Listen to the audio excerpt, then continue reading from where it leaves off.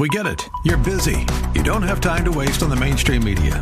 That's why Salem News Channel is here. We have hosts worth watching, actually discussing the topics that matter. Andrew Wilkow, Dinesh D'Souza, Brandon Tatum, and more. Open debate and free speech you won't find anywhere else. We're not like the other guys. We're Salem News Channel. Watch anytime on any screen for free 24/7 at snc.tv and on Local Now, Channel 525.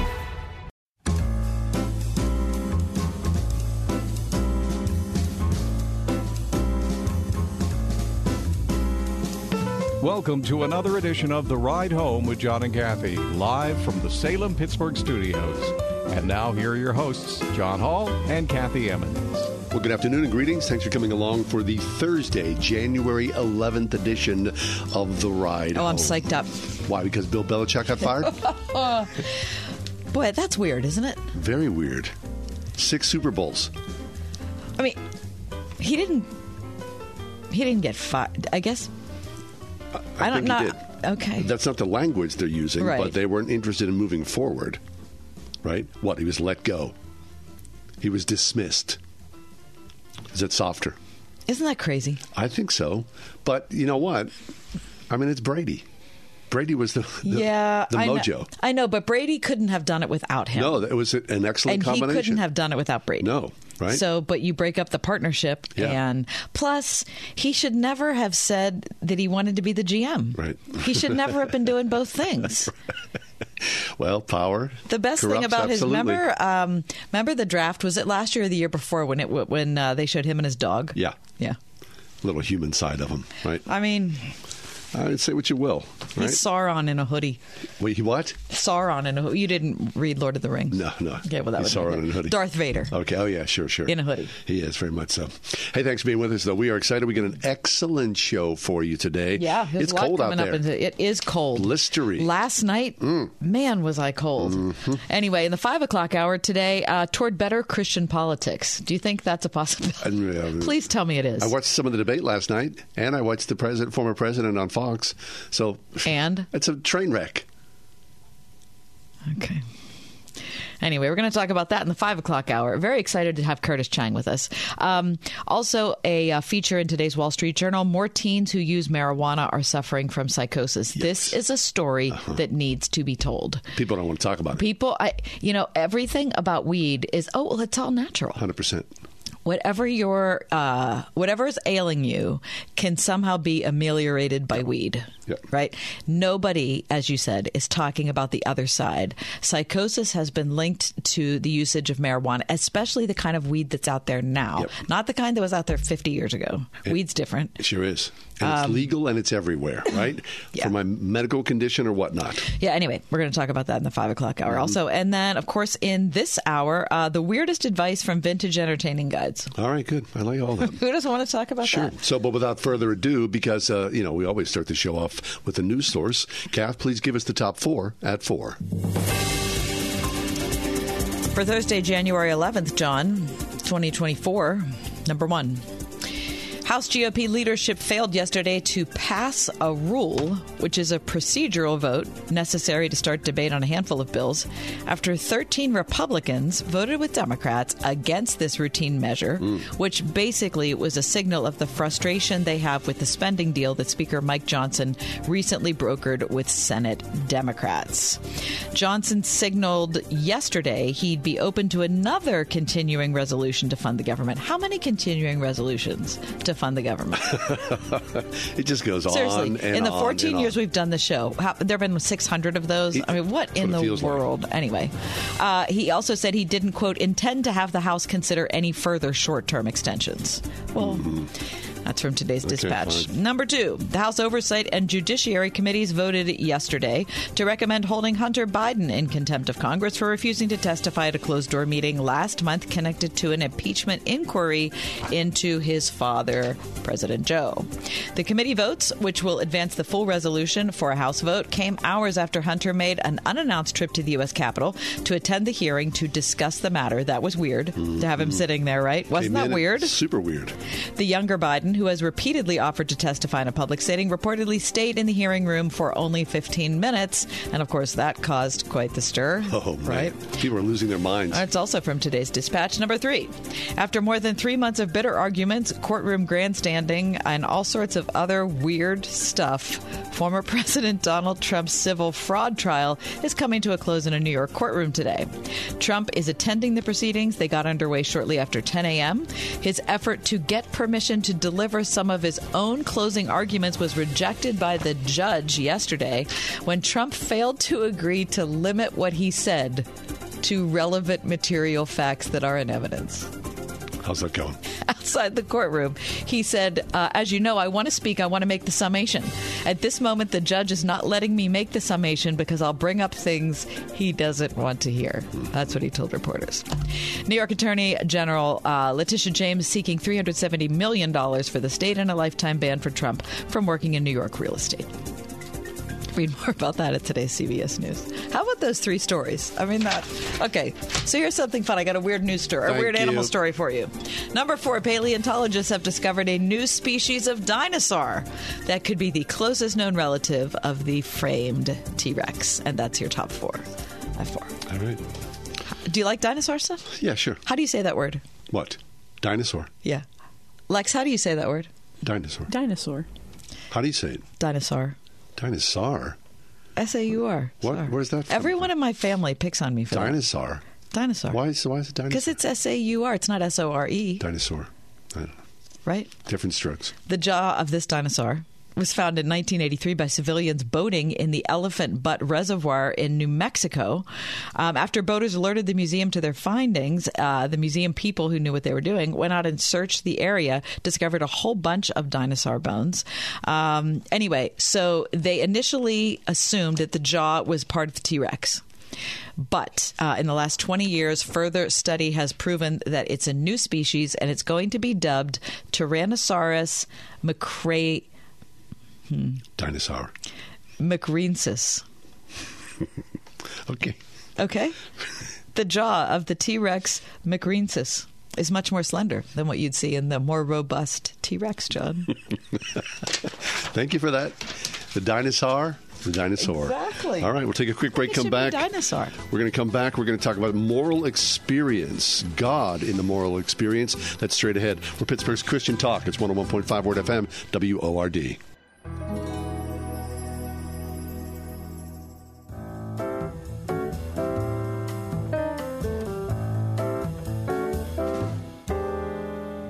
Hey, welcome back. We're happy to welcome to the show Paul K. Moser, who's professor of philosophy at Loyola University in Chicago. Paul's the author of The Divine Goodness of Jesus, Understanding Religious Experience, and the God Relationship. Here today to talk to us, though, about God in moral experience. Paul, welcome back to the show. Thanks, John. Paul, can we start with a larger question? How do humans decide what to do? How do they decide what's the good decision and the bad decision? Hi, Kathy. Thanks for that. I think we have to say that if the question is how do they decide, the answer is in many, many different ways. And I think that leads us to the question of how should we decide? Because once we start talking about how should we decide, then we're looking for a correct decision, one that actually agrees with reality in some sense. I see. So then, Paul, is that what you would call the moral conscience? I think that's part of it if we allow it to work. I think conscience is under our control in the extent that we can shut it down. We can avoid conscience. We can run away from it. But if we give it, shall we say, its fair hearing, then it can be a real guide, because I think that's where God works preeminently today. And that's really my big question in the book, God in Moral Experience. Where actually do we find God? Because people look all over and I can't find God. Where is God? And so my big question really is, where do we really find God? And you think that we find God in seeing how other people determine right and wrong? I would go more personally. I would say this. If God is God, then God is worthy of worship. And that means perfectly good. What that means is that God lives in the values that make God perfectly good. And so those values we know from Galatians 5 are the fruit of the Spirit: love, joy, peace, patience, kindness, goodness, faithfulness, gentleness, self-control. Those are the very values of God that manifest God's personality. That's where God's moral character is, in the fruit of the Spirit. And so as that fruit is presented to us in our experience, whenever we run into those values, we are confronting God directly as a personal agent who is out to draw us close to God.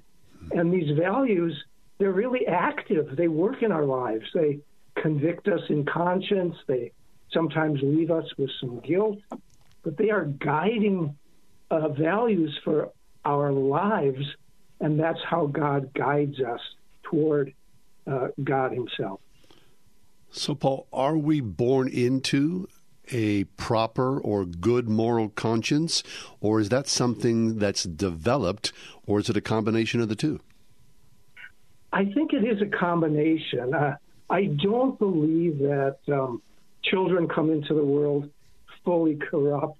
I've had my own children as firsthand objects to examine, and I think they come into the world with, shall we say, the potential to be directed toward God's character. But then there are all of these interfering powers. For example, I suppose I was one that at times contributed something less than good to my children, but somehow they overcame it. And so I think what God does is uses the challenges around us to lead us toward God himself. And the Apostle Paul calls that the war between the flesh, that's our selfish tendency against God, and the Spirit. That's the Spirit who gives us the fruit of the Spirit. Our lives, if we give them the right focus, are directed toward that kind of conflict so that we can side with the Spirit. Paul says, put your mind on the things of the Spirit, because the things of the Spirit there are God himself, the fruit of the Spirit. And this is a huge neglect in theology. We take these fruits of the Spirit as just kind of add-ons after we've made a decision. They are the very presence of God. And when we start to treat the fruit of the Spirit that way, we become closer to God, more aware of God, more intimate with God, and we see God's power at work in our renewal. In other words, in our trying to, and God's trying to make this fruit incarnate in us. And that's character formation. That's called being transformed in the way Paul talks about in 2 Corinthians 3. That's seeing the face of Christ. These values, these fruits of the Spirit, they are the very mind of Christ. And Paul says in 1 Corinthians, we have the mind of Christ. Right. Boy, that's always been a mysterious passage to me, Paul. But we have the mind. It says, but we have the mind of Christ. And I've always thought, wait, what does that mean? And so your theory is that we have the mind of Christ means that we understand his character and we have the fruit of the Spirit? Yes, not only understand it, we share in the very moral character of Christ as the living Son of God. You and I share in that, as Paul says, when you turn to the Lord, the glory of the Lord you will see in the face of Christ. And he says, we know this glory as we see it in the face of Christ. And so what Paul means is that you and I look to Christ for the moral character that we need. And when we share in it, when we actually receive it and cooperate with it, you and I are living in agreement with the mind of Christ. Now, Paul would never reduce us to Christ. Christ is the living Son of God. You and I are his disciples, but his disciples are to become Christ-like. And so in Romans 9, what's God about? Conforming you to the image of his Son, Jesus Christ. And that's what God wants more than anything, more than our health, more than our wealth, more than our fame. He wants us conformed to his Son, who is the image of God according to Romans. Okay, so I'm going to ask you a chicken and egg question then, which is that we have a friend who says think right, act right, feel right. So if we're thinking appropriately and making choices according to the fruits of the Spirit, then we will know God better. Or is it the more we know God better, the better and more consistent our moral choices are? Well, that can go both ways. Notice, it doesn't have to be a sharp either or. What happens really, because this is good news of grace, is that God moves first. God moves first in our experience to try to draw us near. That's what grace is, moving first with a gift. And it's the gift of life with God through Jesus. Now, when that gift is presented to us, you and I have a choice. I can say, sorry, God, I've got to go to some funerals and weddings. And Jesus was responded to in this way. I can't come yet.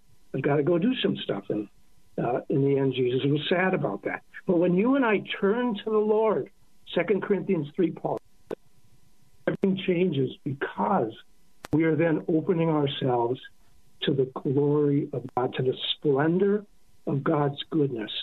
And when we do that, it becomes part of us so that we can harmonize with God. We can, shall we say, be in sync with God and then live out that agreement. Now, as we do that, we draw closer to God and we're able to see the power of God at work in our lives. See, this is the key. Until you see the power of God at work in your life, it's all so much talk. It's just theory. I've got this nice theory, isn't that wonderful? But what Jesus and Paul are trying to do is bring it into our lives so that we see the power of God's character renewal, where I can say, I'm more certain of God than myself because God has made me new. God has given me a new life. I owe that to God's power. It's no self-help program because I can't do this of myself. I can't make myself love my enemies by trying hard. But something happens when you let the power of the Spirit in. When these fruits are allowed to come in, I begin to love even my enemies. And this is unheard of among humans. And so it's truly God at work among us, showing us divine power and letting us base our faith on that. And so this is Paul's key theme. Faith should be based on God's power, particularly the power of love. Romans 5:5 is the key. Paul says we're not disappointed in our hope or our faith in God. Why? Not because we have a good theory, but because God's love has been poured out into our hearts by the Holy Spirit. That's one of the most important passages in the New Testament if you want to understand the basis of faith and hope. It's a real power that we experience when we turn to it. It's on offer, and when we are willing to cooperate with it. Lives change, people change, groups of people change, and then we have something to talk about, and it's called good news, recreation. And so, Paul, all of this, of course, is predicated on the thirst for God in our lives and the praying, the reading, the studying, the submission to God in our lives. It is indeed. Those are crucial. But I want to come back to the point that God moved first. In other words, what happens is there's a glimmer. God comes initially with a glimmer because God doesn't want to overwhelm us completely. We are works in progress. We need time. We need development for maturation, for the fruit to come to fruition. And so God moves first and then works with us as we are able to receive. And that can take time. I mean, we go back and forth. We have doubts, bad peer influence. But as we conform through prayer, through seeking God's word and will, things begin to change. We get a deeper relationship, deeper reconciliation, and that power we're talking about becomes something we know we can rely on. What is God trustworthy for? Making us new in the image of Jesus. He's not trustworthy for giving us the health and wealth we want. Often we don't get it. But he is trustworthy for making us new in the image of his Son. And when we make that a priority, we can withstand anything. But the problem is we rarely make it a priority. We have all these other interests and desires that begin to cloud what is God's primary value, having us conform to this fruit of the Spirit to reflect his beloved Son, who is his perfect image. That's the one thing God puts at the top and invites us to do so. That's Dr. Paul Moser, professor of philosophy at Loyola University in Chicago. He's the author of The Divine Goodness of Jesus, Understanding Religious Experience, but we've been talking about his newest work called God in Moral Experience. Paul, Lovely. A real pleasure to have you back on the show. Thank Paul. you. Yeah, my pleasure. Thank you. Truly it is. Paul Moser, check out the book, God in Moral Experience. So well said. Gorgeous. Yeah, when we need to take a break, when we come back, we're turning our attention to space. Space Shuttle Endeavour, I guess it's in a new position.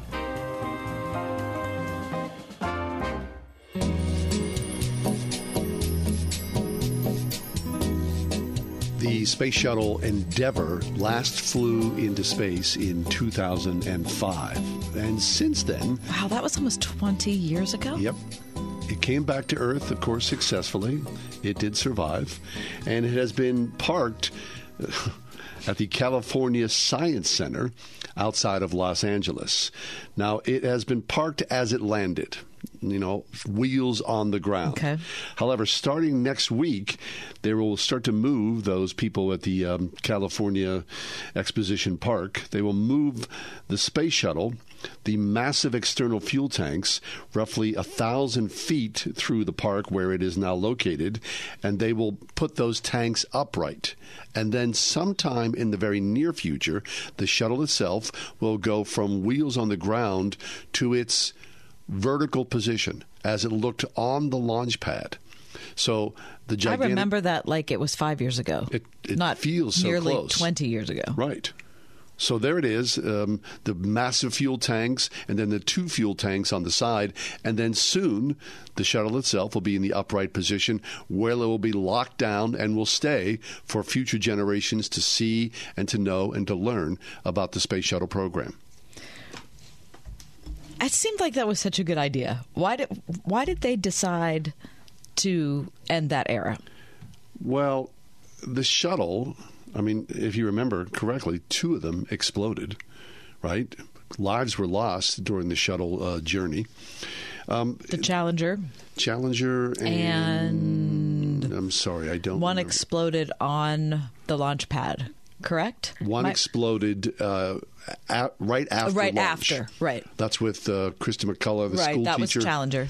And then one exploded or disintegrated coming down after the mission when there were tiles that were loose and it heated up and exploded over Texas.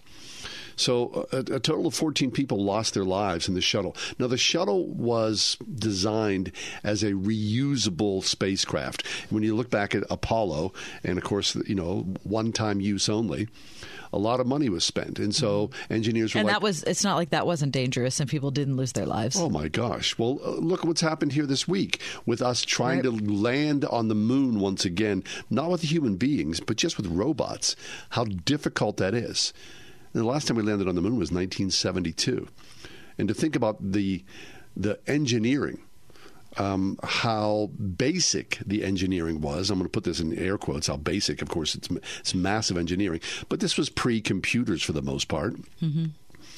So the shuttle program was a response to, we're not going to go to the moon anymore, which I think in hindsight, NASA knows, of course, was a mistake. They lost funding. The appetite for the public kind of were like, well, we did that. We're over that. Mm-hmm. So let's not continue to do that. And now, of course, everyone, the Chinese, the Russians, the Indians, they're back in and they want to land on the moon and go beyond. We had a 50-year plus head start. But the shuttle was kind of like Plan B. And it did its job. The space station was erected because of the shuttle program. Of course, man's been circulating, revolving around the Earth since that time, which is good. Science has been produced from the space shuttle program, but we need to do more. Why? Because we are called to explore. And the shuttle now will rest at peace in California, and people can see what we used to do as we point towards the moon and Mars and beyond. You think that's what we're supposed to do? Yes. Okay. To explore.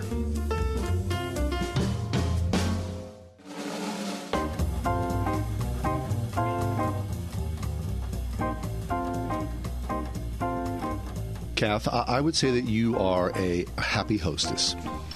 I try to be. I enjoy hosting people. Mm-hmm, yeah, I can see that. Yeah. When you come into your house, you're warm, inviting. There's always something good on the stove. Hopefully. Right? Yeah. Sometimes at this time of year, I'd be wearing Steeler gear. Yeah, right. As you are today. Thank you. Right? I follow a website called Eater. EATER. Yeah, I've been on that site. There's fun stuff on that. Very interesting. Now, they have an article in the past week here called Rules of Derangement. The 20th century brought dinner parties to the masses, along with some truly unhinged, entertaining advice. Now, there was a time, of course, in history where dinner parties were only for the upper class. Yeah. The hoi polloi. Well, remember watching the Dick Van Dyke Show? Yes. Remember when what was Mary Tyler Moore's name? Laura. So that when the Petries would have people over, Laura would have her, dress on and her heels, and of course, she and Rob would entertain. They were dancing. They'd have a comedy. They'd have a small ensemble. Yeah. There, piano, bass, drums, sort of thing. That was very adult. Watching that as a kid, you would think, oh, that's what adults do. Right. Mm-hmm. They have dinner parties, and mom and dad entertain. Now, my parents entertained. And of course, and Ricky. Was it Ricky? The son. Yeah. Yeah. Was it? Worst child Richie. actor. Richie, thank you. Yeah, he was just always like asleep in his room. Right. He had absolutely, when his parents had dinner parties, he was like disappeared completely. Yeah, all sorts of things going on. But when my parents entertained, which they did, there was never entertainment. There was no entertainment. They might have played cards after the dinner tables were clear. Right. Or my something dad like put that. music on. Yeah. All right. So here's a few things that people have been thinking about as they entertain. Your napkins need to be folded in such a way that suggests you hold a high esteem for the napkins themselves. Published in 1888, How to Fold Napkins by Jessup Whitehead remains a comprehensive guide to the most maniacal folded napkins designs. Mm-hmm. The eye must be, quote, fested as well as the palate. Within the book's pages, you can learn how to fold crisp linens into a crown, a bridal civet, or a double horn of plenty, whatever that is. Notably, you will need a lot of starch to make sure most of these feats of napkin architecture happen. And by the time you put that much starch in your napkins, nobody wants to touch that to their face or hands. No, of course not. There is I like a cloth napkin. So do I. And I like it folded well. So do I. But I don't like one that's hard. It needs to be soft. Right. Your guests, here's the next tip. Your guests should neither be too talkative nor too brilliant. Well, how are you? Are you supposed to engineer that? Emily Post has long been the authority on all things etiquette. So, of course, she's historically had lots of opinions on how you should be hosting your dinner party. Of paramount importance to Emily Post is the selection of guests that you plan to invite. Nothing is compared to taste in people. Some people have this sense. Others haven't. She writes in her 1934 tome, Etiquette. The first are great hosts and hostesses. The others are the mediocre or the failures. Ouch. She cautions against the great talkers because brilliant men and women who love to talk want hearers, not rivals. As such, you should seat your very silent friends between those who never shut up. She also suggests that you avoid seating two brilliant people together. If both are voluble or nervous or temperamental, you may create a situation like putting two operatic sopranos in the same part and expecting them to sing together. I actually think that has merit. Of course it does. I actually think that has merit. You know, I have a friend who, if I invite her over to my house, the first thing she asks is, who else is coming? Not that she thinks she won't like the other people, but she wants to make it's very important to her how the group is crafted, like if it's going to work or not. Well, how can you control that? And especially as a guest, you take what comes your way. Right. Well, I mean, she's just jumping in. Mm-hmm. She's like, even though I'm a guest, I need to see whether I want to dip my toe into this. That's interesting. Well, okay, so you have to choose your guests carefully, right? You should not, under any circumstances, overawe your guests. As a dinner party host, the Complete Party book, written by Alexander Van Raesli, the author cautions that one must be very careful to avoid subjecting their guests to too much. Quote, these misguided entertainers overawe their guests at the very start with the elaborateness of the arrangements and decorations. Oh, yeah. They chill the atmosphere with their officiousness and fussy directing and scare the daylights of everyone by their too obvious concerns for the deportment of their guests and the safety of their household furnishings. Basically, what that means is if you're too frou-frou, no one's going to have a good time at your house. Right. And if you're so worried about everything, I guarantee you nobody's ever coming back. Right. So don't put plastic on your furniture? Don't put plastic on your furniture. That's gone away, hasn't it? I think that was has. a very particular Everybody Loves Raymond 1950s thing, right? Did you watch Everybody Loves Raymond? Oh, yeah, it's a great show. Wasn't that a hilarious show? Ray Romano is he's a rock star. And who played his dad? Oh, Peter Boyle. Yes. What a hilarious actor. Frankenstein. He was Frankenstein? In Young Frankenstein. I never saw that. Mel Brooks. Really? Oh, you've never seen Young Frankenstein? No. Madeline Kahn? Oh, my gosh. Please, do yourself a favor. Really? Oh, yes. Okay. Yes. Yeah. Never, ever serve chips. What? Mm-hmm.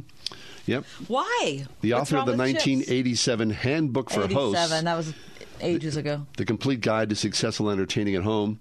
It would be unthinkable to serve either crisps or nuts or twiglets. Out, I say.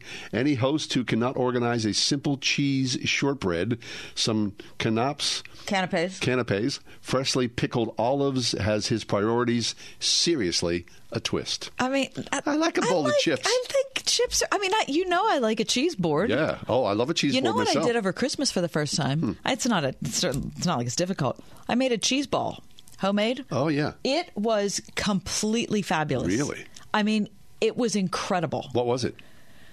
What was in it? Yeah. Cheddar cheese, cream cheese, toasted pecans, cranberries, mustard, garlic. Yeah. Nice cheese ball. Chives, parsley. It was real. I mean, when I say it was good, I am telling you, It was delicious. We were all crazy about it. So maybe you don't need the chips. Maybe I don't need the chips. All right. You better be smiling at the door when your guests arrive.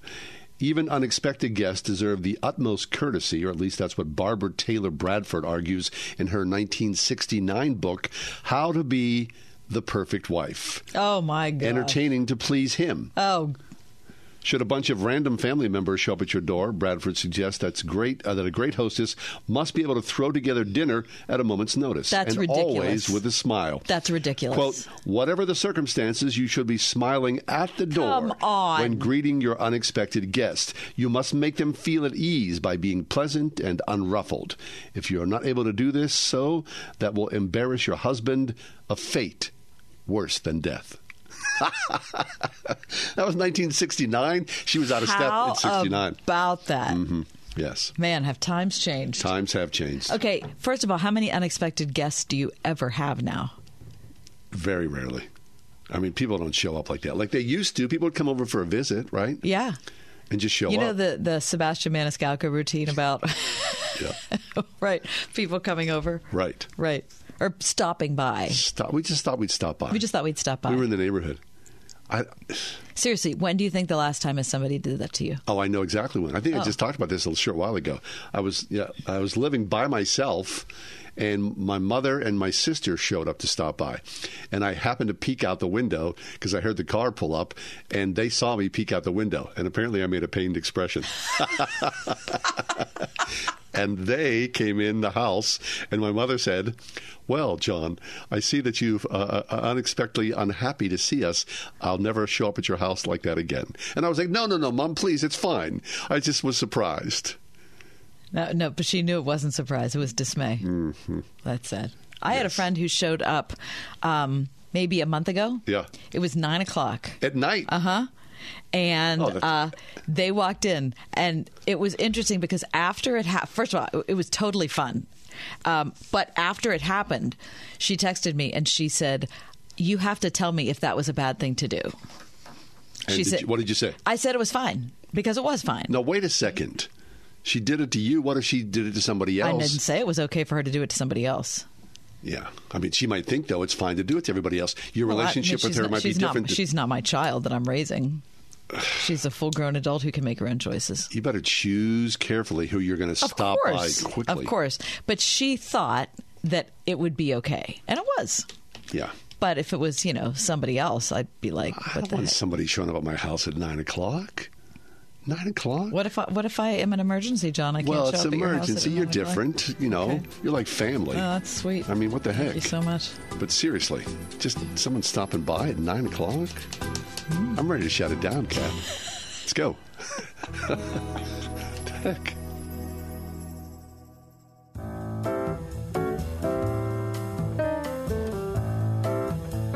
The Consumer Electronics Show is underway in Las Vegas. Now, this is a big, big show. It's been going on for decades. And it rolls out sort of like the latest and greatest in high tech. And as you might imagine, I mean, it draws people from around the world where they unveil the cool new things that, kind of must have. Yeah, okay. Well, as part of that, artificial intelligence is going to be on the tip of everyone's tongue at the Consumer Electronics Show. But there's one company that doesn't want it anywhere near its brand.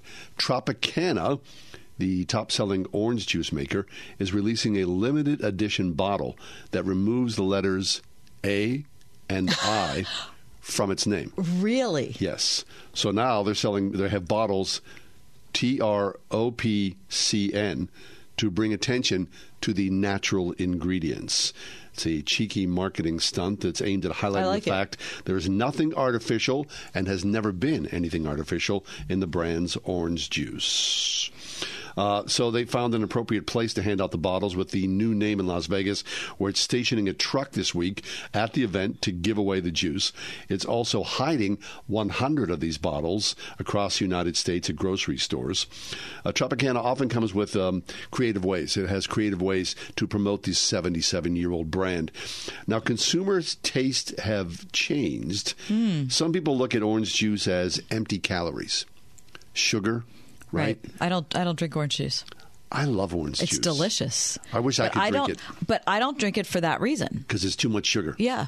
What do you think? And but empty calories. Is it an 8-ounce glass? I looked at this before we came. An 8-ounce glass of Tropicana or orange juice, 110 calories. Okay. But it's natural sugar. Right. Is it not? They don't adding sugar to Tropicana. No.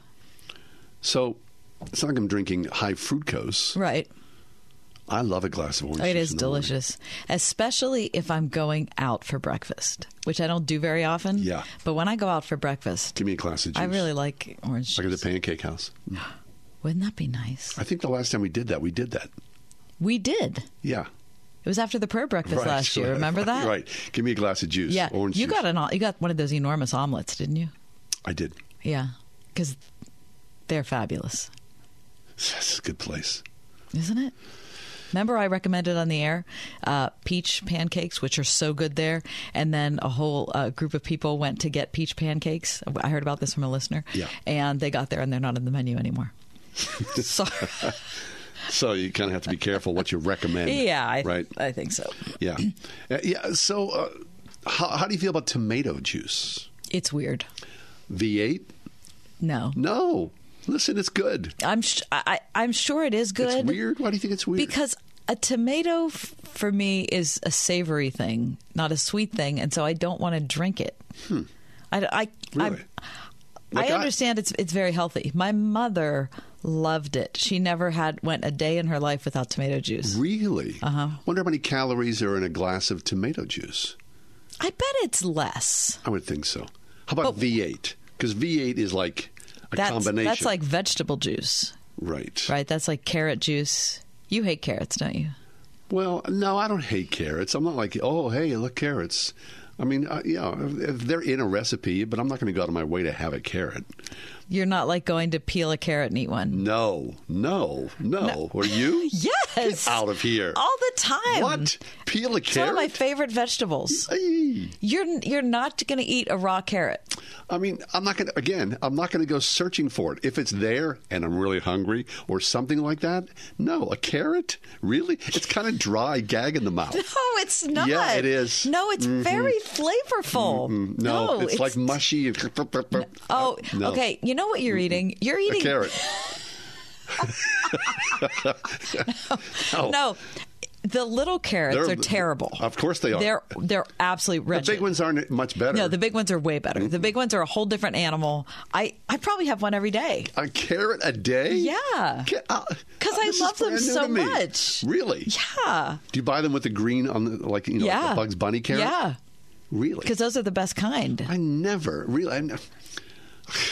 Funny. How about carrot juice? You Don't like it. Why? You love carrots. Why would you drink carrot juice? Because again, I don't. That is, it's gross to me. It's the same thing. But it's not the same thing. It's just pulverized. Carrot juice. Carrots shouldn't be juice. Now, see, I would drink a carrot juice. I would just because it makes sense to me. It sounds kind of refreshing. But to eat a carrot, no, thank you. But tomato juice or a V8. Do you like tomato juice? Yes. I mean, happy to. You put down.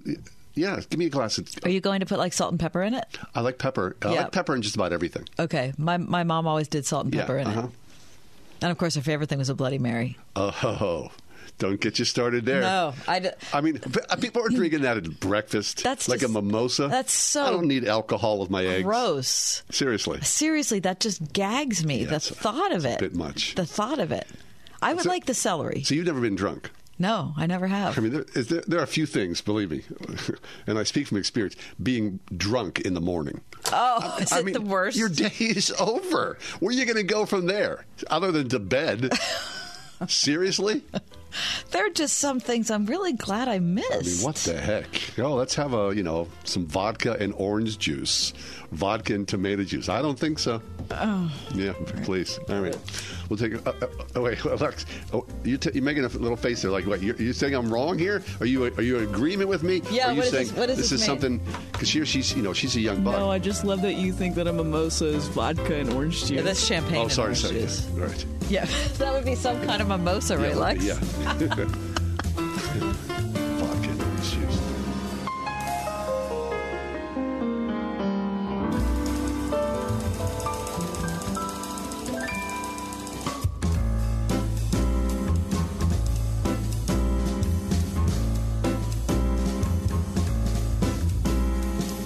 Welcome to another edition of The Ride Home with John and Kathy, live from the Salem-Pittsburgh studios.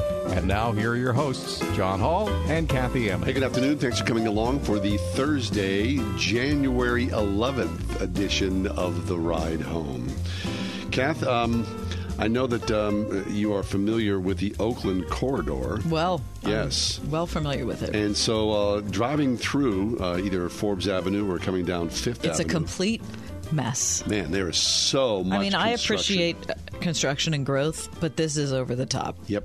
Okay, well, our friends at Next Pittsburgh have published something, Pittsburgh's major developments to watch in 2024. Okay, so Mercy, right, Mercy Hospital. I was just there a couple days ago. Mercy Pavilion in Uptown was a 9-story addition. Yeah. It's beautiful. Yeah, it's really, I was in it. Were you looking out over the river? Yes. Oh, how does that look? It's really nice. Excellent. You're right, right on top of the boulevard. Yeah. You look over the Mon. It's really nice. I mean, and walking through it, I walked on the ground floor before I went up the elevator. Yeah. It's beautiful. Excellent. They did a really nice job with it. Okay, so that is completed. Now, UPMC Presbyterian in Oakland is starting a 17-story... It's going to be that tall. 17-story glass tower that will rise 300 feet above Fifth Avenue on the property that once housed Children's Hospital of Pittsburgh. How about that? The bulk of the new building will be almost kidney-shaped, with a convex curve on the west side facing downtown and 2 bulging curves that meet in the middle along DeSoto Street to the east, with pointed ends on the north and south. Groundbreaking was last year. The wall of glass, which UPMC's website says will offset the weight of its 17 stories, will also offer a clear view of what's happening inside the first few floors, making it feel part of the community. The $1.5 billion addition is underway. UPMC is also planning a 50,000 square foot addition to UPMC Children's Hospital for the new Heart Institute. The construction, which would close 45th Street for a year, received planning commission in July.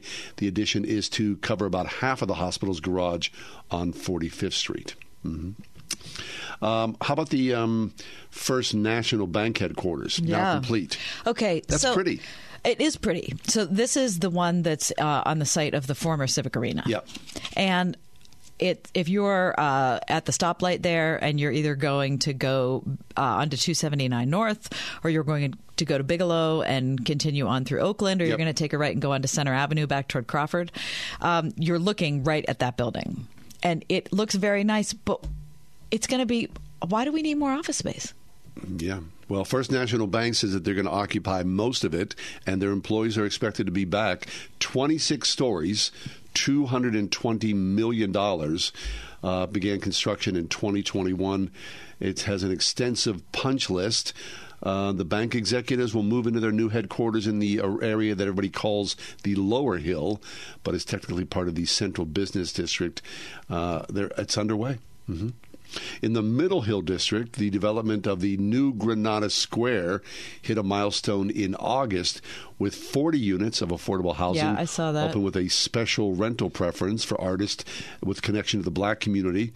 When completed, the development will also have restaurants, office space, and the new Granada Theater. Okay. That sounds cool as well.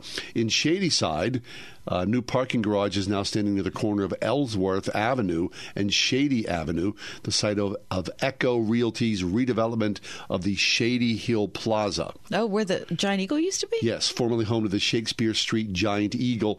Echo, which is the real estate side of Giant Eagle, is planning to replace the store, which has been demolished, with a 36,000 square foot store that will open onto Penn Avenue. Hey, how about, speaking of this development, Forbes Avenue in Oakland, it used to be the old, this goes way back, the old A&P. Right. Right across from like where Arby's used to be. Yes. That was torn down recently. Have you seen that? That's gone. That's gone. Mm-hmm. Right. And I don't know what that's going to become. That's my guess is UPMC or Pitt. Pitt and UPMC are going to swallow up the city. Shady Avenue Presbyterian Church, historic church, of course, was demolished. You mean Shadyside? No. What was demolished? Shady Avenue Presbyterian Church. That's over there by the Giant Eagle? Yes. Okay. I don't demolished remember that. by Beatrice Icon Development. Historic preservationists tried to save that church. That was a sad church. I mean, sad that it was torn down because there was a lot of activity around that. The demolition of also the new federal cold storage building with the Woolies fish image is now complete. Site preparation is underway there for a 23-story office building. Right. And there's an office building a block away from there that looks completely empty. Exactly. So why do we need another one? I have no idea. But watching them tear that cold storage building down was really something. There was much more debris than they ever expected. Really? Because the walls were because it was cold storage. Super thick. Right, it was super, super thick. Yeah. So I believe that I read that the deconstruction of it was delayed because they they needed to come up with a better plan for what to do with all the leftovers. Fascinating. Hazelwood Green is 170 acres, the largest single development site in the city. Pitt has started construction on Bioforge, which is an 82,000 square foot laboratory building there. Carnegie Mellon University is also developing a 150,000 square foot center for robotics and artificial intelligence there. At Hazelwood Green? Yep. Okay. Mm-hmm. So all over the city. I think that was a really great use of that land. I do too. Yeah. I think that's panned out to be really nice. The airport is close to being done. The Pittsburgh International Airport, $1.4 billion terminal modernization program is building a new 811,000 square foot building to replace what is now the landside building. Okay, so when's that going to be done? Sometime early next year, 2025. Oh, so it's a whole year away. Yeah. Mm-hmm. I don't know if we'd call that close to being done. There's a lot going on. It's amazing. So how about the luxury apartments? You know, you're headed out to the north, the north side on 279. Okay. Where are the luxury apartments? There's a big sign. It says luxury. Oh, that's that whole building I'm talking about. That's in the Strip. What the heck? It's empty. Really? They put that building up before COVID, and I feel bad for them. Now it's just sitting there.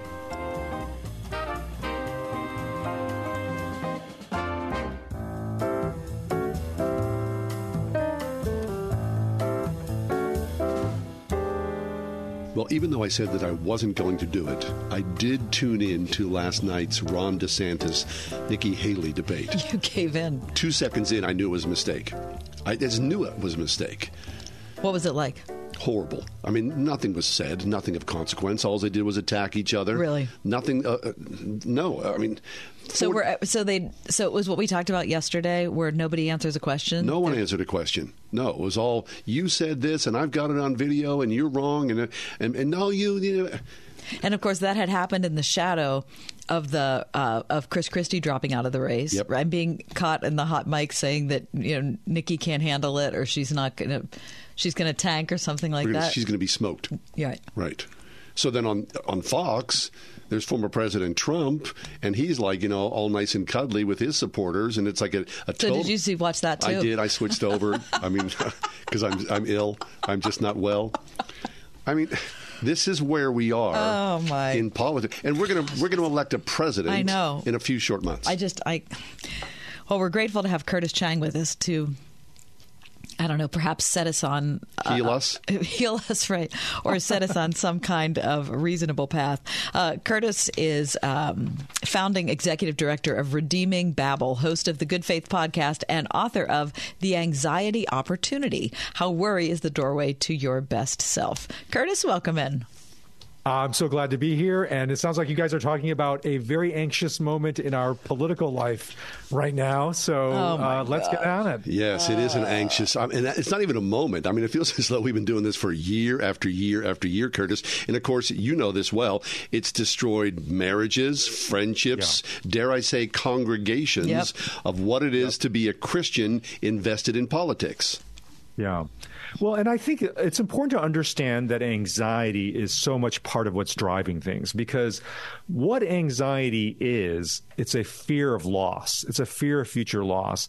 And I think we've invested too much into thinking that politics can solve our problems, that we think if our side loses, then it's the apocalypse, right? And so because there's so much fear of that loss, we can't tolerate that political loss. That's actually what's driving the anxiety in this particular moment. And a great reason I wrote the book is I wanted to help Christians be able to see that anxiety is not something that they can just make disappear, because that's saying that you're making all possibility of loss disappear. Rather, anxiety is something we have to be able to go through.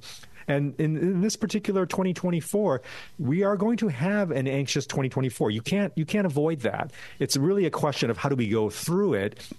And the invitation from Jesus and from Scripture is, if you're willing to go through anxiety, not go away from it or around it, but go through it, it's actually the most profound opportunity for spiritual growth we could have. Wow.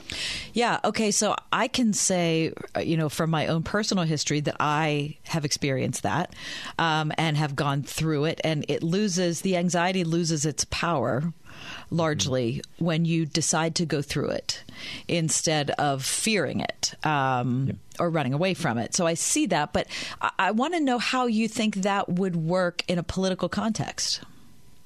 Well, for one thing, we have to be willing to actually have our side lose, whether it is the Democrat or the Republican side. In fact, actually, this is the connection between anxiety and democracy. If you were to ask political theorists, what is the essence of democracy? Like it's not like elections or this or that or majority rule. The essence of democracy is what political theorists call losers' consent. It's that democracy works when the loser of an election consents to that loss. In other words, they accept the loss. And that's the danger here, is that if we think we cannot tolerate any anxiety, it means we're not consenting to loss. We're not consenting to the possibility of loss. And that undermines the fundamental pillars of democracy, that both sides need to actually go in thinking, it's going to be awful if I lose. It's going to be terrible. I don't want to lose, but it's going to be okay. I'm willing to tolerate even as hard as it is, I'm willing to tolerate loss. If we were able to do that at a social level, that will significantly bring down our anxiety levels. And similarly, at a personal level, if we believe God is big enough to hold us through our losses, not prevent any loss from happening in our life, but actually hold us through our losses. And that's really the promise of the gospel, is that we have a God that loves us so much that he will hold us through loss, through the loss of all losses, right, which is death itself, is that actually there's the promise of resurrection. That's the gospel promise. It's resurrection. And resurrection is the promise of that if you go through loss, it's not you will never die. It's if you will die, if you will lose your life, you will gain it. But Curtis, of course, you know this. This is the problem, right? Because there are many millions of people in this country who believe that Donald Trump did not lose. And so that's created right. January the 6th, and that created election fraud and all that. And that's the center of the hurricane which we are now living through. Right. And so my book, The Anxiety Opportunity, is trying to get underneath the specific politics, which, of course, people are going to get divided on, and say, hey, actually underneath all of that, driving all of that, is at a very even personal level. Just let's step outside of the political realm. At a very personal level, do we believe that we can tolerate loss? Do we believe that God is big enough? Even if, look, if you're a Trump supporter, you wanted him to win, okay.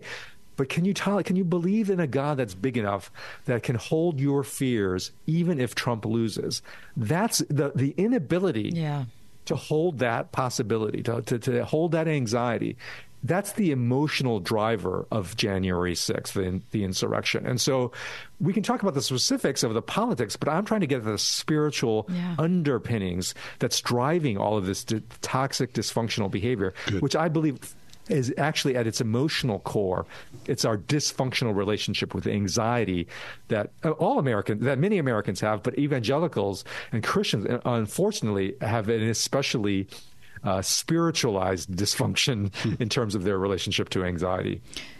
Curtis, that is so good.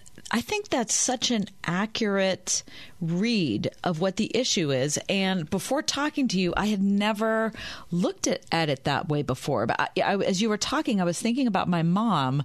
My mom was such a delightful person and so optimistic, and she was just a joy. She'd known Jesus for many, many, many years, passed away a couple years ago. But I remember when we talk about politics, she would bring up, a current political reality, and then she would say, well, that's just frightening.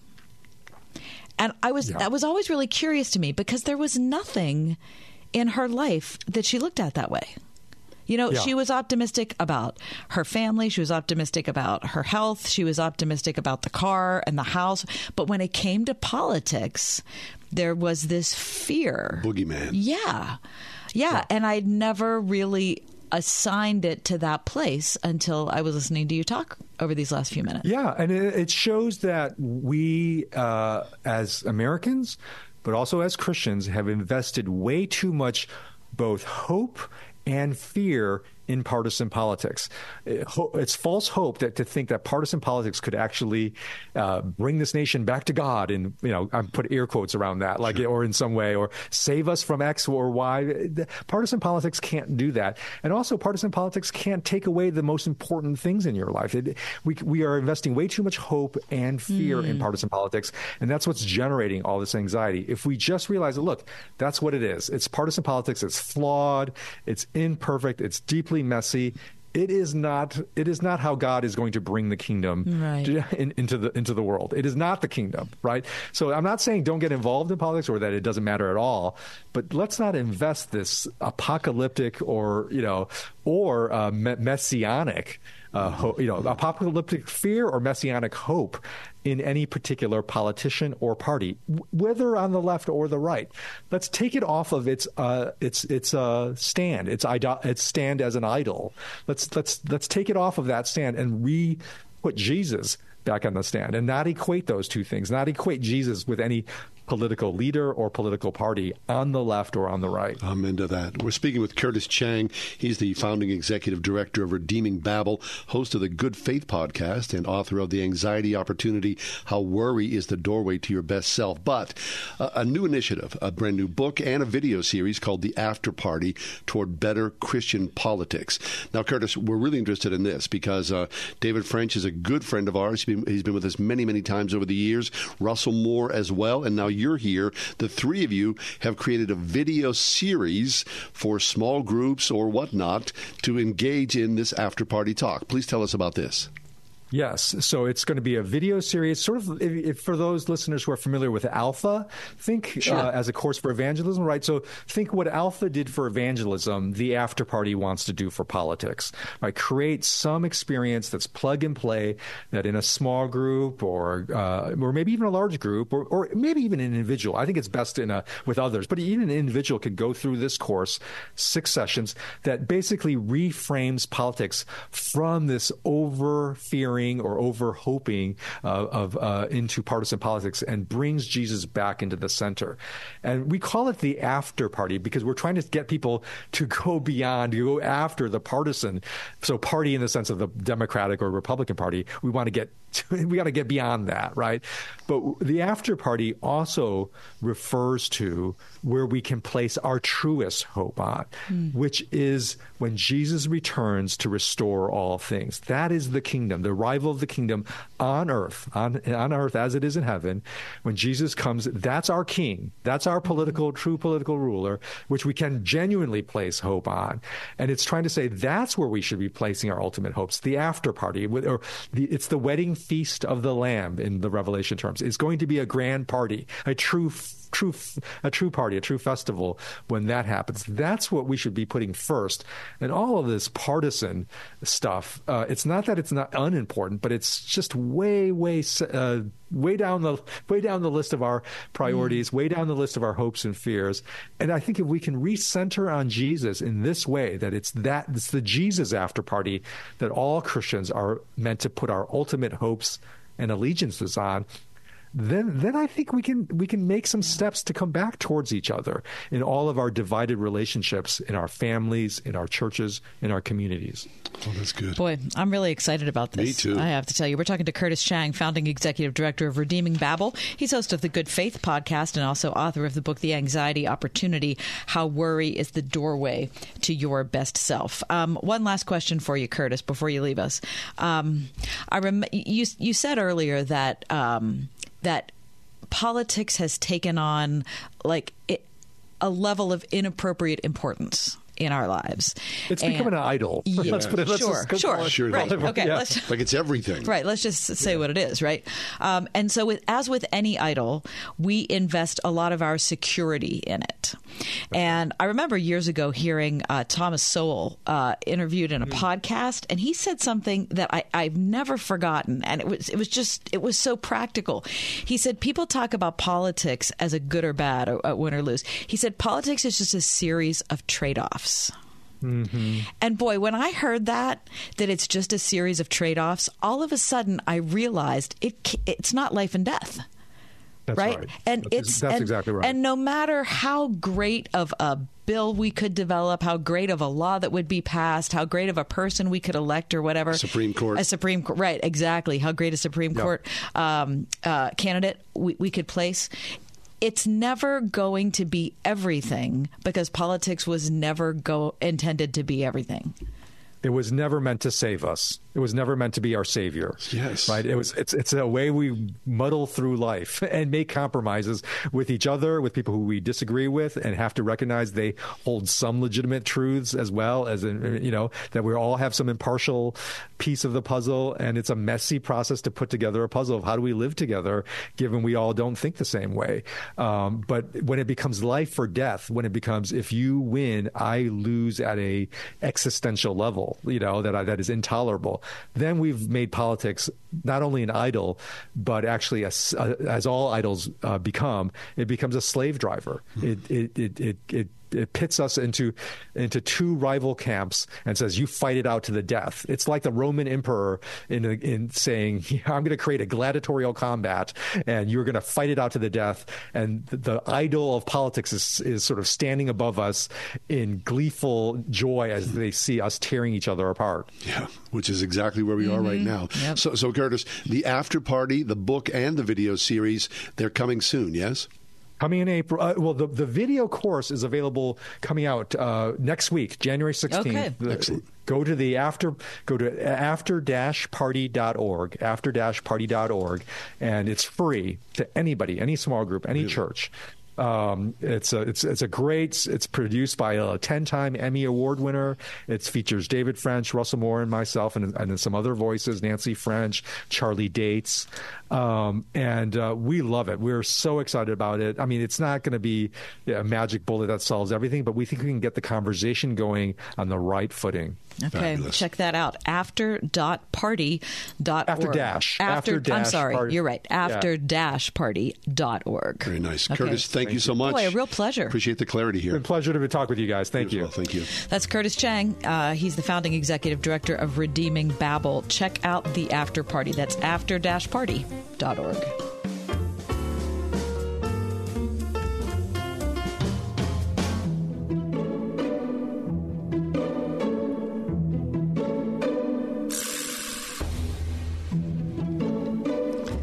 Does this make sense?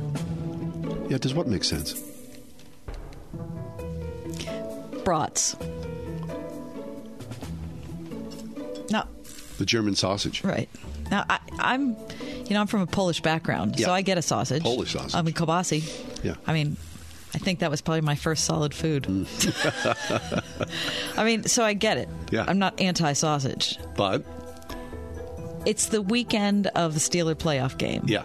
The brats on the roll with the everything Yeah. and the sauce and the... Keep going. Does that make sense? It makes perfect sense. It's 100% sense. Who doesn't love a brat on a nice big fresh bun with whatever your topping is you choose? Yes, it's fabulous. It tastes incredible. Give me two, please. Really? Yes. What? Wow, I can't understand that. What? I don't think that makes sense. What are you talking about? So What? it's way too What? much. No, it's not. Not in the least. I mean, if you've got some kielbasa, like a good Pole would have, you've got it. You've got a little bit of it, and you've got a lot of other things. The brat, it's just Wrong. there's so No. much happening. It's excellent. It's Is it excellent. really? Nirvana. What? It's fabulous. Get out! Get with it, Kath. Come I on. didn't know that. What are Oh, you putting on there? Whatever. Mustard, chili, sauerkraut, you name it. It's like a dog. It's a dog plus. And you're putting that on like some enormous hoagie yes, you roll. are. Mm-hmm. And then Eat it with a delight. All right. And the beverage of your choice, and then 4 or 5 napkins. uh, Makes perfect sense. I don't think it does make sense. It's so much. All right, speaking of much, does this make sense? Dog or cat treats. Oh, that's a sensitive subject. Exactly. Okay, you got a pet. All of a sudden, you're feeding them, making sure they're healthy, and then you roll out the treats. And then it comes, here's a treat for you, here's a treat for you. Am I giving them too much treats? Right. Oh, now all of a sudden they're like hanging out like, where's my treat? And then the treat becomes the thing. Does that make sense? And no, it doesn't make sense because you're supposed to be the thing. Yeah. The love that you give to the animal Right. is the thing they really want, not the treat. No. I come down in the morning.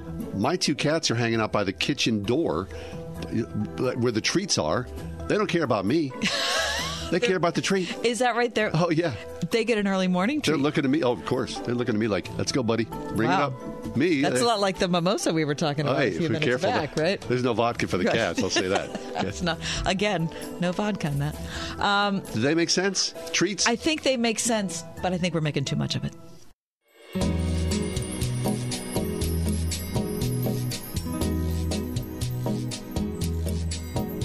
If you follow along with, I would say, the general media tone or messaging about marijuana, it's all positive. Right. Marijuana can help you with your anxiety. It could help you with your medical issues. It could help you with physical problems and mental problems. It can not hurt you because it's all natural. Right. Have you seen the billboards? I have seen the billboards. Billboards I see, at least in our neck of the woods, compassionate care. Right. Mm-hmm. And so who doesn't want compassionate care? Right. Right. And all of us have suffered, as I said, with a physical or mental malady. Sure. And so anxiety being the runaway affliction of most people in the 21st century, wouldn't we all benefit from some marijuana because it's all natural and it's just going to help us to calm down and feel a little better? Right. And that's how it's being sold. Now, it's not legal yet for recreational use in the state of Pennsylvania. However, but it certainly seems like it is. It's touted as a medical cure, right? As a medical aid. Mm-hmm. And that's why you see the billboards. And you could sign up to basically, I think anybody over the legal age of 18 can sign up for a medical marijuana card, which would require you to, it seems like it's a pretty low bar. Right. Right. You go to your doctor or whomever, I believe, and say, I'm feeling a little anxious. Can I get a medical marijuana card? And they sign off on it. And so there it is. I have a friend who works in a school in the Pittsburgh area. And she said that one of her coworkers was a frequent marijuana user. Okay. And he one day just didn't show up for work. And they got an email saying that, Joe Smith is going to be out for a week while he gets his legal marijuana dosage regulated. So he basically had a week off. What? Because he needed to have his marijuana dosage regulated. Like that was communicated from the head of school to the other employees at the school. Really? Like he was undergoing a medical evaluation. Right. Like he was going to go get PT for, when he threw out his back. Wow. Anyway, all of those things lead me to think that there has to be another side to this story, which is brought out into full force in today's Wall Street Journal with an article entitled "More Teens Who Are Using Marijuana Are Suffering from Psychosis." Now, this is not a new story. I first read about this. Alex Berenson wrote a series for the Wall Street Journal maybe 5 or 6 years ago, where he talked about the link between marijuana use and psychosis. Mm-hmm. His wife, I believe, he's a writer, but I believe his wife is an attorney, and she had been involved in a series of cases where the perpetrator was high at the time of the crime. And after she had done this for several years and been involved in these cases, she said to her husband, "I think marijuana makes people crazy." And he said, "That's nuts. Because like I said at the beginning, it's all natural. Yeah, it can't even hurt you." Anyway, so Alex Berenson dug deep into this. And so I read a bunch of the series that he wrote for the Wall Street Journal. So this latest one is by Julie Wernow. And it's basically more stories that contribute to the same idea. Right. So let me tell you one. Braxton Clark, John, is in high school, and when he was in high school, he used marijuana to control his emotions. At the age of 17, he was using it daily. When he was 18, he had a psychotic episode. A psychotic episode after using cannabis and was admitted to a hospital. He spent the next 3 years sober, and then one day he tried it again. Before long, he was back in the hospital. Why? Because he said, quote, "I had lost my faculties. I wasn't making sense." So now he's age 24. He's been sober for a year. He's doing fine in college with the help of medications, but doctors have diagnosed him with a psychotic disorder brought on by using cannabis. Now, not aggravated by cannabis. He didn't have it until he smoked weed. Okay, now wait a second. So what you're saying, though, is here's a guy who's sober, but he's still on medication. Yes, because the psychotic element has stayed with him. So it's a permanent change in his brain chemistry from using cannabis. The Wall Street Journal says he's among thousands of teenagers and young adults who have developed delusions and paranoia after using cannabis. Legalization efforts have made cannabis more readily available in much of the country. More frequent use of it that is many times as potent as common threads were 3 decades ago is leading to a lot more of these psychotic episodes. Sure. Okay, so like, in the old days, when it first started coming around in quantity, the 60s, the 70s, somebody grew it in a field or in their basement or whatnot. Now, this is scientifically processed. There's all these different strains, all these different, you can, if you want to feel this way, this is what you should take. I mean, I'm sure if you go to a pot store in, Portland or wherever, there's all these different varieties. So this is a science project that produces different results for different attitudes and events that you want to attend. At Boston Children's Hospital, the journal goes on to say, doctors are treating more kids developing psychotic disorders from cannabis use. Nearly a third of adolescents they see for checkups say they're using cannabis. A third of kids? A third of kids. About a third of children using cannabis report experiencing hallucinations or paranoia. Where is this? At Boston Children's Hospital. We are not, as a society, talking about this. So, listen, one young cannabis user, this is Boston Children's Hospital, that's 18 years or younger, thought she was being followed. One young man had nearly crashed his car because he thought demons were chasing him. A teenager with a cannabis use disorder had threatened to kill his mother. Wow. So I didn't know. So this must be legal. Pot must be legal in Massachusetts. Right? Which means there's, all these mom and pop stores, or, it's big business, right? And you just walk in. And just get it. Or if you can find a doctor to say you quote unquote need it. Or a friend of a friend. Yeah. Dr. Sharon Levy is the head of addiction medicine at Boston Children's Hospital. This is what she said. "This is a lot of my life figuring out what to do with these kids." Wow. Another doctor, an ER physician at Scripps Mercy Hospital in San Diego, says this is attacking young brains. Mm-hmm. Yeah, I mean, it's absolutely incredible. Dr. Karen Randall moved to Pueblo, Colorado for a job in an emergency room more than a decade ago because she had worked in Detroit for 18 years. So there was a lot of addiction issues, a lot of gang issues. And she thought, you know what, I need to get out of Detroit. I need to kind of take a soft retirement. Yeah. I don't want to retire. I'm a physician, but I just want to get out of Detroit. She moved to Pueblo, Colorado. She said she bought a ranch where she could ride horses in an area locals now call the Napa Valley of cannabis. She says, I see more psychotic people here than I ever did in Detroit. Really? We're just making this huge population of people who we can no longer fix. So she's thinking of quitting medicine. I mean, it's one story after another. But it's being sold as this panacea for chill, relax.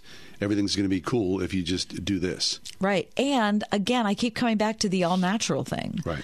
Because, we're talking about the dangers of an ultra processed diet, right? So you can't eat ho-hos and crackers and Wonder Bread, or the $1 billion pharmaceutical business, right? So we know ultra processed food is bad. We know all the pharmaceuticals are bad. So let's go all natural. And weed is just one of those things because it's just better, right? It's better than cigarettes. It's better than anything else. Right. We don't know what we're doing, especially to kids. Well, I'm sure it's coming soon and very soon to the state of Pennsylvania.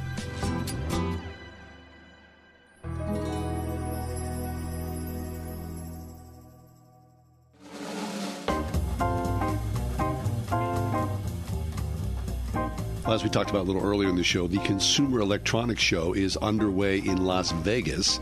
It is the annual gathering of all things new and exciting in the tech world.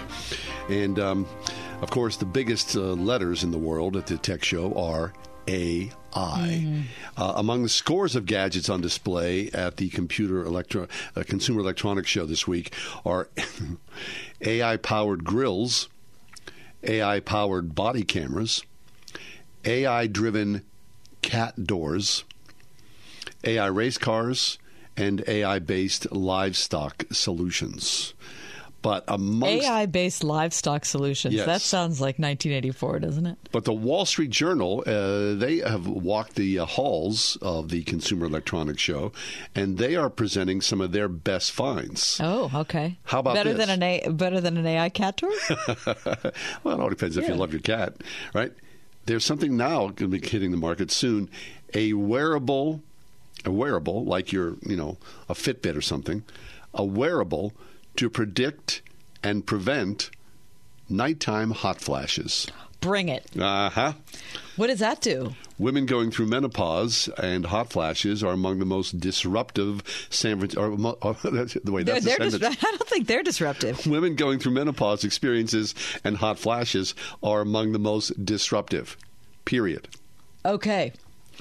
San Francisco startup Amira's Terra system pairs a sensor-laden wristband with a liquid cooling pad placed under your sheets.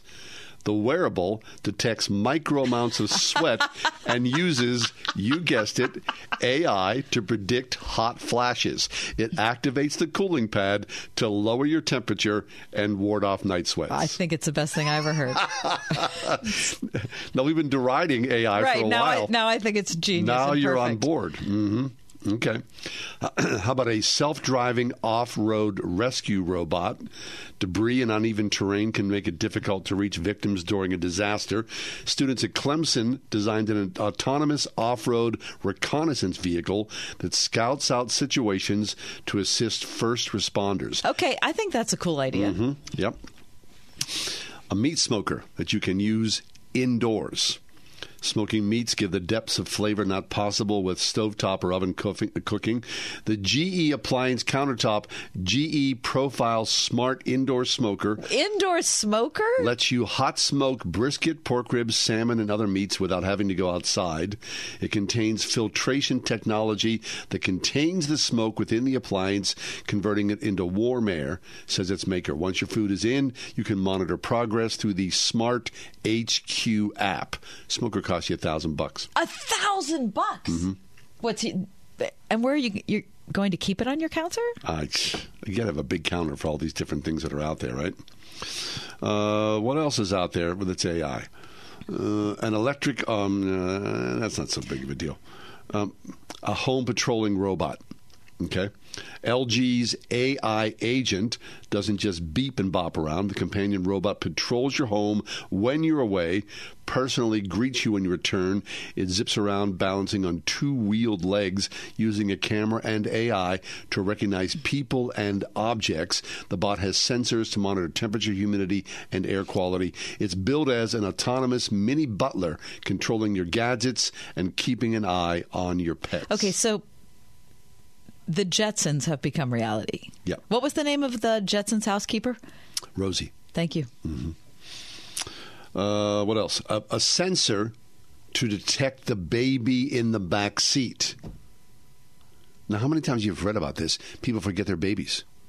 And the poor baby left in hot cars, right? Every summer brings tragic stories of kids dying in cars because they've been forgotten. Apparently, there's a new sensor, a low-powered child presence detection sensor, uses ultra-wideband radio frequency to detect even the slightest breath or movement coming from the way back. All right? Anything that's going to help save a baby's life. Yes. Right? Yeah. A pillow for snoozing, not snoring. Tired of your partner's nighttime elbow jabs? The Derucci anti-snore pillow uses sensors to detect your snoring and automatically adjusts your head. Or automatically wakes you the heck up. Plug it into the wall, and when you start to snore, it inflates internal airbags to nudge your noggin into a less noisy position. You know, I am not a snorer. Yeah. As people tell me. The last two nights, I in sleeping on the sofa next to my daughter, I snored, apparently. I mean, I'm taking her word for it. Well, she loves you. She knows you. Yeah. It's just an age thing. It's not an age thing. It, of course, is. Yes, it is. I didn't think snoring was an age thing. It is. I'm telling you. And that's just the last word on it. There it is. The Ride Home with John and Kathy, a production of Salem Media Group.